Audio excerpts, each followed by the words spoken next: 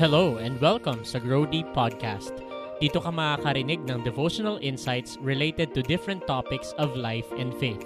Samahan mo ako sa pag-aaral mula sa Bible para lalo tayong lumalim at lumago sa relationship natin kay God. Pwede kang magpadala ng mga katanungan or humingi ng advice tungkol sa faith and life. Pumunta lamang sa anchor.fm/growdeep.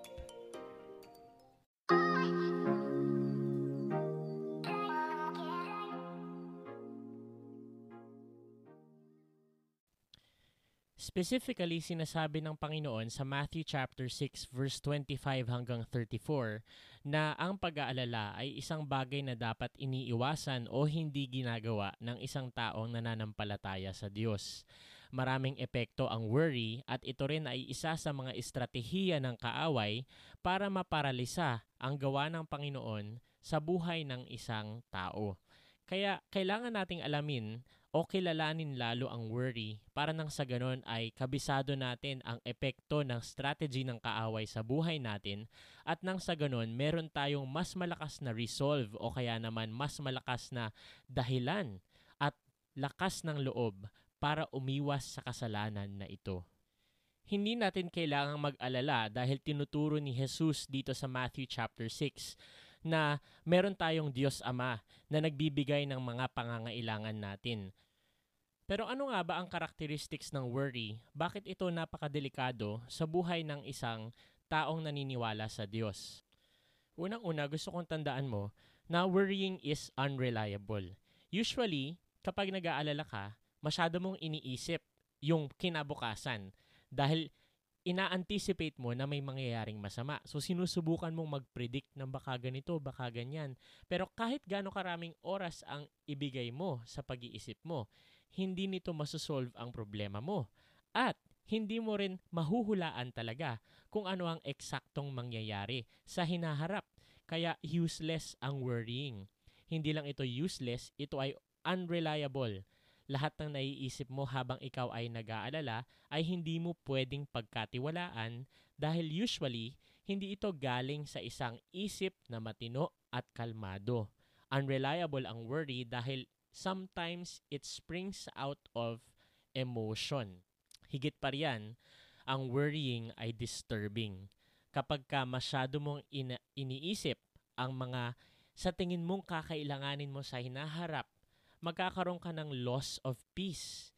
Mananakaw nito ang kapayapaan sa iyong puso at pag-iisip at magiging aligaga ka na. Parang hindi ka na makausap dahil masyado ka nang focused sa hinaharap.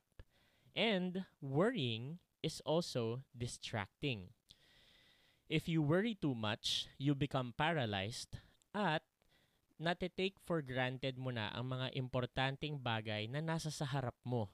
It causes you to miss the beauty of the present and just allows you or traps you in worrying about what ifs and possibilities lang of tomorrow. So instead of doing excellently with what you have at present, dahil nag-aalala ka or nandun ka sa hukay ng worry, hindi ka nakakagawa ng mabuti at hindi lang yon, yung mga dapat pahalagahan mo ay hindi mo nabibigyan ng nararapat na pagpapahalaga. Maraming mga magulang na masyadong nagwo-worry at hindi na nagkakaroon ng time sa anak. Maraming mga anak ang masyado nang nagwo-worry na hindi na nila napapansin ang totoong value ng kanilang mga magulang. So worry is useless, unreliable, disturbing, and distracting. Huli sa lahat, alam mo ba na ang worrying ay nanggagaling sa isang puso na merong unbelief? Kaya tayo nag-aalala dahil hindi tayo solve doon sa pangako ng Panginoon na siya ay magpo-provide para sa atin. Merong maliit na unbelief dito sa puso natin kaya hindi tayo makapagtiwala na yung mga problema or mga darating na pangangailangan natin sa kinabukasan or hinaharap ay ibibigay ng Diyos na dinidescribe ng Bible na isang napakamapagbigay ng Diyos at alam niya ang lahat ng ating kailangan. Matuto tayong magtiwala sa Panginoon na nangangako na ang lahat ng kakailanganin natin ay mahahanap at mabibigay sa atin kapag inuna natin na bigyan ng halaga ang kaharian ng Diyos kesa sa mga bagay dito sa mundong ito? Ano pat kapag sinubukan nating unahin ang kaharian ng Diyos, magugulat tayo na lahat ng hinahanap pala natin ay doon din natin matatagpuan. Kaya't huwag na tayong mag-alala. Dahil ang Diyos na mapagbigay ang may hawak ng buhay natin at magbibigay ng ating mga pangangailangan. God bless you.